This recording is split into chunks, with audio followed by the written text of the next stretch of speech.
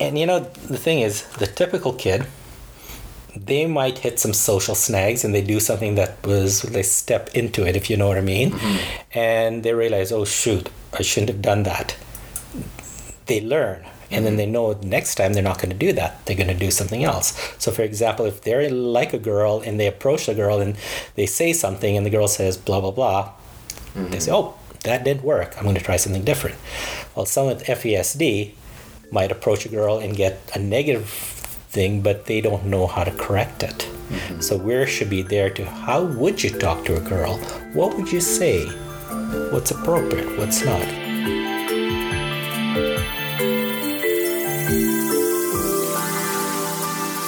Hello and welcome to our podcast, Pop Fast Talk Ed, a series that features conversations with those in the field who share important information that pertain to supporting students with FASD in the school setting. Today we are fortunate to sit down with Dr. Esmail and learn about important considerations when teaching sexual health to students with complex needs. Dr. Esmail delivered a fascinating presentation at our district partner meeting that brought out many important ideas and strategies that educators can take away and use in their classrooms. Thank you, Dr. Esmail, for joining us on this podcast. Would you mind starting it off with a little bit about who you are? Yeah, I'm Shanif Esmail. I'm a professor in the Department of Occupational Therapy, and I am an occupational therapist. I'm also the associate chair. And in terms of sexual health, I teach the sexuality courses at the University of Alberta. I teach the occupational therapy students, physical therapy, etc. I also teach a general sexuality course. I also developed the first graduate certificate in sexual health that's being offered by the University of Alberta. So that's kind of my baby. And yeah, my research is all around sexuality and disability. I initially started in the area of disabilities impact on couple sexual relations, but I've been focusing more of my energy on sex education guidelines for children with disabilities. So that's what I do. Awesome. Mm-hmm. Sounds like a lot. Okay. Yeah. So today you were able to come and present at our district partner meeting and having an afternoon kind of focus on teaching, supporting teachers and supporting students around that sexual health piece. A couple key things that really kind of stood out to myself during that presentation was around teaching to the individual's chronological age, and then around their sexual expression, around teaching to their functional age. Could you elaborate and kind of explain why you're pulling that out? Okay. Basically, the thought is you need to make sure that individuals understand sexuality basically based on their chronological age, because when it comes to hormonal drives and sex drive and expression or behaviors, they tend to be driven biologically, and you need to make sure that they understand things at that level. So if it's an 18-year-old, you have to teach them sex education at the level they can understand, but it has to be something where you're teaching what should a typical 18-year-old know about sex. Safe sex, permission, boundary setting, and all those kinds of things. However, sexual expression should be based on their functional or apparent age. So if a person's functioning, let's imagine they're 18 years old, but their social development is at a 8-year-old or 10-year-old, then sexual expression should be based on that. And so should an 8-year-old be, or a 10-year-old be having intercourse? Probably not. So you probably want to talk about expression from, making friends, holding hands, maybe kissing, hugging. But when it comes to any sort of intercourse or any sort of oral genital activity, that's probably not something you want to allow for expression. However, things happen, and therefore you need to teach based on chronological age, so they understand safe sex and all of that. So if biology takes over from the thought process, they're actually going to be hopefully doing it safely. Mm-hmm. Something else that really stood out during your presentation was about context. Mm-hmm. And when you are teaching, especially around that functional piece around sexual expression, about using kind of like specific examples that they are familiar with. You want to exactly what you want to make sure is it's meaningful to the individual, because of the thought process may be impaired slightly, or there may misunderstand abstract concepts, what you want to do, if you just show them a picture of a boy and a girl, they're not going to take it in, but you put them in the context of, what is it like to talk to a girl, and maybe have them actually talk to a girl, or put themselves into the story. So you're talking to Sarah, and maybe Sarah is a person in their class that they're interested in. How would you talk? And that kind of thing. So it's real to them, so that when it actually, and if it actually happens, they know exactly how to deal with it. Because if you're just teaching from an abstract concept, there's a boy named Joe and a girl named Sally, and they meet and blah, blah, blah. A lot of times it's not meaningful, and they can't relate to it, so they're not going to internalize it. Mm-hmm. So if we were to kind of have a scenario here, thinking about maybe an educator that's listening to this podcast, they have a student in their classroom who's maybe exhibiting some sexual behaviors that they are maybe not comfortable dealing with, might not have the tools. What are some recommendations of kind of those steps to go through with supporting that student? Well, I it's think very broad and vague there. Yeah, I think what you're getting at is if something's happening in the classroom that's deemed as inappropriate, or something that shouldn't be happening in the classroom, how do they deal with it? Mm-hmm. So I think the best thing is not to make a big deal out of it. You just try to normalize it, look at it from the person's perspective, but you say, okay, that's probably not the best thing to happen in a classroom, and it would cause them to be stigmatized by the other students, and it can cause embarrassment for themselves, the other students, and a lot of discomfort. So, you basically redirect, but at the same time, you don't forget about it. You deal with it. So you might, depending on the person's, if the child's understanding is at a level where you can talk to them and talk, about what's appropriate, what's not, privacy, public, etc., then talk about that must feel really good. However, you probably don't want to do it in class. That's something that's more private, and then talk about where are private places. Then you might look at within the school system, is there a room or a bathroom or something they can go to if they're doing something like self-stimulating or something like that. If it's something where they are maybe trying to touch other students or doing something from that perspective, then you talk about respecting inappropriate touching, getting permission, and being very direct about it. Would you like it if someone came and touched you? A lot of individuals with FESD tend to be tactile defensive. They don't like being touched, but they might like being touching others, right? So how would you like that? Shouldn't you give permission? In the same way, you need to get permission. But at the same time, you have to talk about contextually. It's not just appropriate to go up to a stranger or somebody and just touch them. There's usually socially appropriate sanctioned places to touch. So you talk about, you shake a hand or you say hi, and you might tap them on the shoulder, but you don't just go up to a person and touch them. And they also talk about body parts. What parts of the body are okay to touch? We have permission to touch. What are inappropriate in private places? Mm-hmm. So a lot of education around appropriate. Yeah, and again, very contextual. Those skills. Yeah. And I'm sure you probably get this a lot, because I think we even asked you, are there any resources that you've come across for teachers to help to support them in this area? There's lots of resources out there. And as I said during the session today, is most of the resources, if you just use them the way they're given, probably are not going to be effective. Okay, so what I suggest is for the teacher to actually say is, okay, this is the issue I need to deal with, and I talked about common sense, but that reasoned common sense, what would be the most appropriate in that situation? Is it something where you just deal with it, talking to the student, and giving strategies that make sense within your context?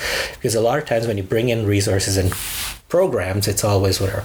But in terms of literature, there's lots of small little research projects and lots of descriptive papers that talk about what do you do in certain situations, and they have some really good, valuable information. But all of that should be taken with an understanding that you're going to take that information and make it very specific to what you're doing, what you're dealing with. And remember, each kid, you could line up 100 kids with FESD, and not one of them is going to be the same. So there's no recipes. You just got to, that's why I said common reasoned sense. Yeah. Just using, deal with it live. Yeah.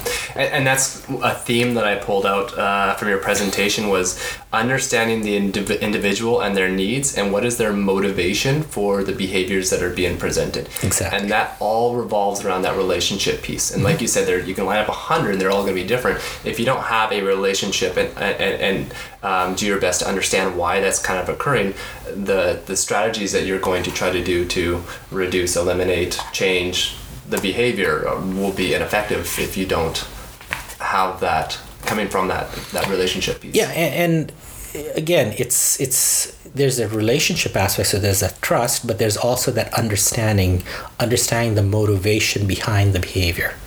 Like a lot of times, sexual behaviors are a symptom of other things going on. They're lonely, they're anxious.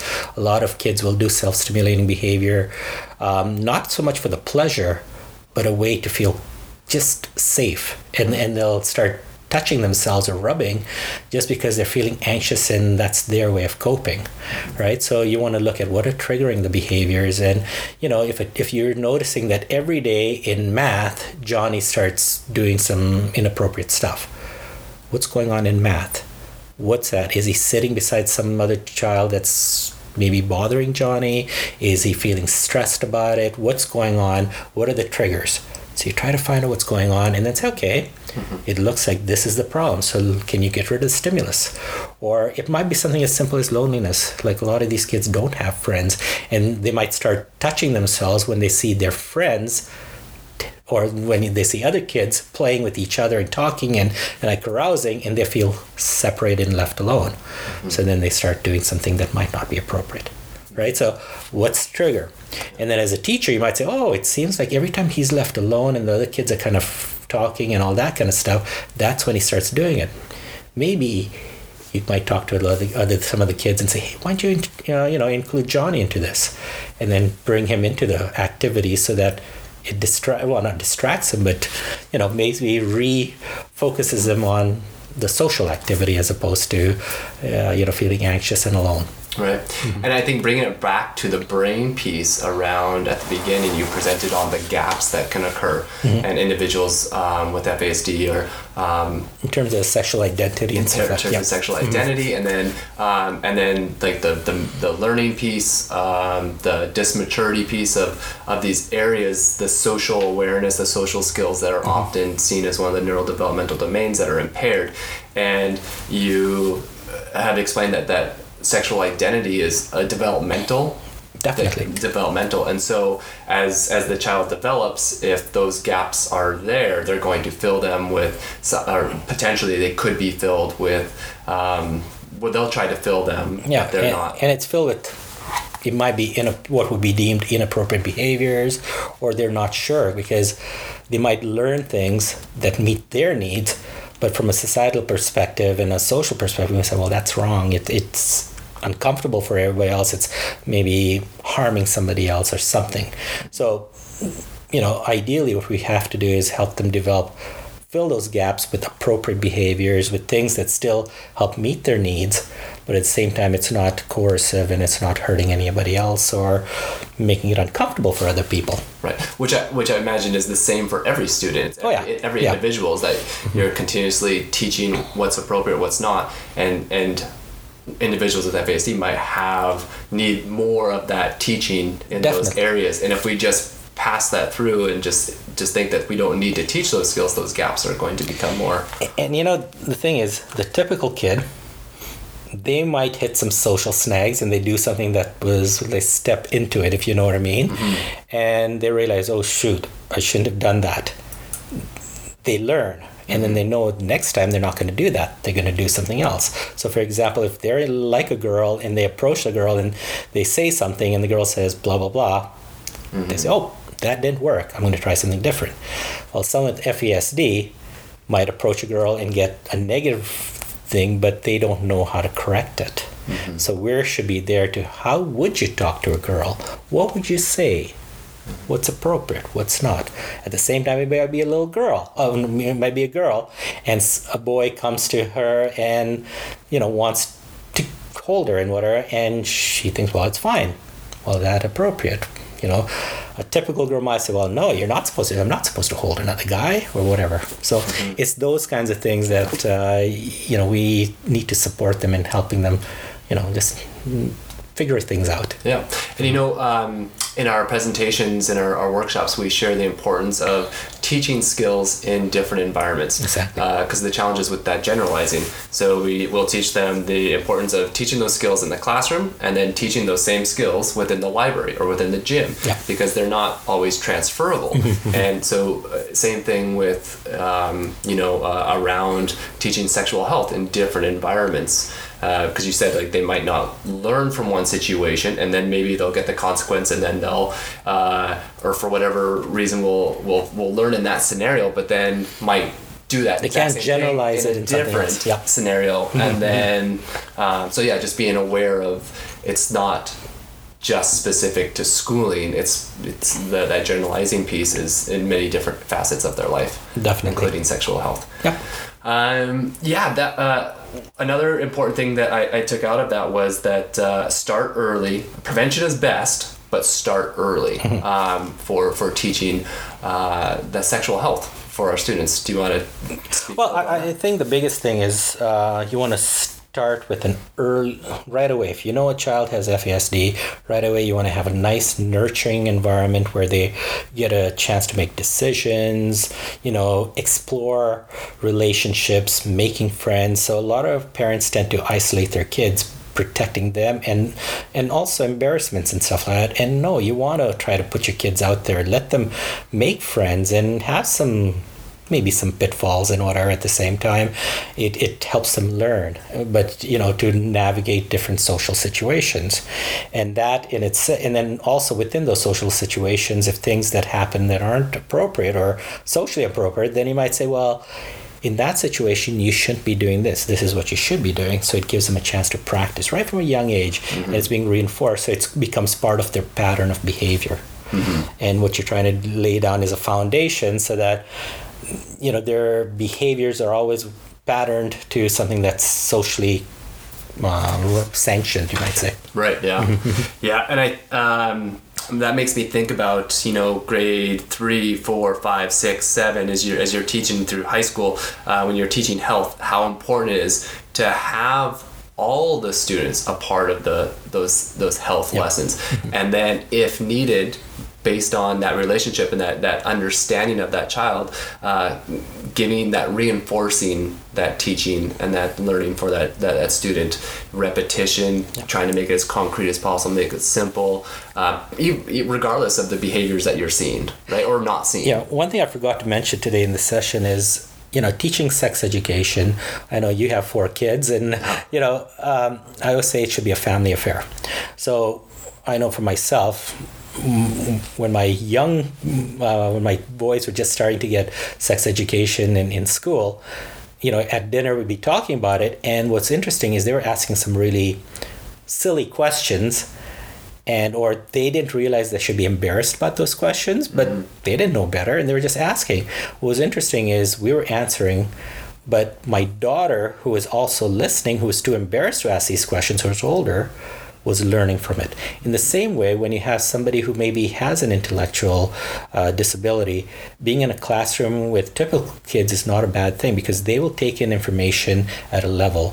Because I've talked to lots of kids with physical disabilities as well as cognitive, and they talk about how they felt really ostracized or felt different when they were pulled out of sex education, where everybody else got it and they weren't allowed to get it. Or the teacher would be really proactive and say, and if you have a disability, and then everybody looks at them. So they said that's not a good thing either. They just want to be part of the class and let it happen. And then you do disability-specific education and training separate from the classroom. So you add on. So they shouldn't get less, they should get more. Typical plus more. Can you speak on the importance of self-esteem for the individual around that sexual health? Well, what I found in my research around sexual health education for people with disabilities is, they, like I said, they all wanted the typical sex education, but the key components that came out also was, work on self-esteem, body image, and assertiveness. So those were the three areas that individuals with disabilities said that should be added to sexual health curriculum for people with disabilities, because they have the most difficulties with those areas, right? So self-esteem is so critical because it if a person has good self-esteem, they can sort of address some challenges, they're more likely to address it in a positive way than a negative way. Because generally, if your self-esteem's low, you always blame yourself and take sort of the passive approach. But if your self-esteem tends to be high, you're more likely to be okay. And like I said, we talked about the research, how they said it's better to be upfront and honest with kids with disabilities and say you are going to have problems, you are going to have some issues compared to the typical kid. But it doesn't mean you're not allowed to have a relationship or have some sort of sexual future. It's just it's going to be harder for you. But you need to accept that, and it allows them to move forward as opposed to kind of sugarcoating it and not dealing with it. So I took a few notes here around teaching FASD, and a few things that you've already mentioned was it's still important to cover what's done in the traditional classroom. That was number one. Number two was address that impact, or the impact of disability, address that pertaining to their needs. Number three, techniques for managing situations, which I think we kind of talked a little bit about those addressing and teaching those different situations and scenarios that they might be put in, but how important it is to make those situations real, using real context, whether it's on a field trip, whether it's in the cafeteria, the washroom. So specifically teaching those. And then one thing that stood out was about having supports. So having somebody in the school or somebody that when they, as a technique, like a safe person where they can actually go say, to. Hey, I'm having this urge, or I feel this way, that they feel safe, that they can express fully. It's just a lot of, life is complicated, and you can give them rules and whatever, but the reality is they're going to hit situations where you're not sure what to do. And how do they decode that situation? And if it doesn't fit within the rules that they've been given, instead of just impulsively acting out, they almost are taught to say, nope, not going to do anything here. I need to step back, call mom, call the teacher's assistant, or go ask somebody, get their perspective on it, and then deal with it. So this is like we're talking about skill based and all that. So they are able to interact and sort of live life to its fullest, but there are going to be situations where they're not sure what to do, and especially when it comes to where it might be seen as coercive or touching boundaries, etc. When there's other people involved, that's when those rules come into play, where if this happens and you're not sure what to do, this is what you're going to do. And you almost talk about, what do you feel when you're not sure what to do? Like automatic, if you feel not sure, you feel kind of that maybe it's not right, automatically you stop. So you give them cues to know that it's not something that they know what to do with, and then they need to get help. Yeah, thank you. All right. So just to summarize it, okay. What advice would you give a teacher? What do you think is the most important thing that you could share with a teacher around supporting individuals around the sexual health? I think the biggest thing is acknowledging sexual health or sexual expression is normal and natural, and everybody has a need to have healthy expression. However, the definition of healthy expression, it might be different for people with disabilities. So we can't follow from a heteronormative perspective. We have to look at the individual.